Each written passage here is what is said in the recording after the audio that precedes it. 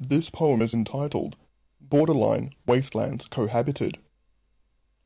Filthy blue jumpsuit and trendy name brand sneakers round out the acceptable attire at the annual Borderline convention.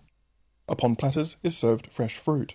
Amongst attitudes, brutish demeanours, and ingrown undercuts belie the tragedy of whimsically considered self-confidences which harbour abuse. But in the lemon-scented astringency of vulnerable appeal, there's an eroticism that's narcissistic while somewhat cute.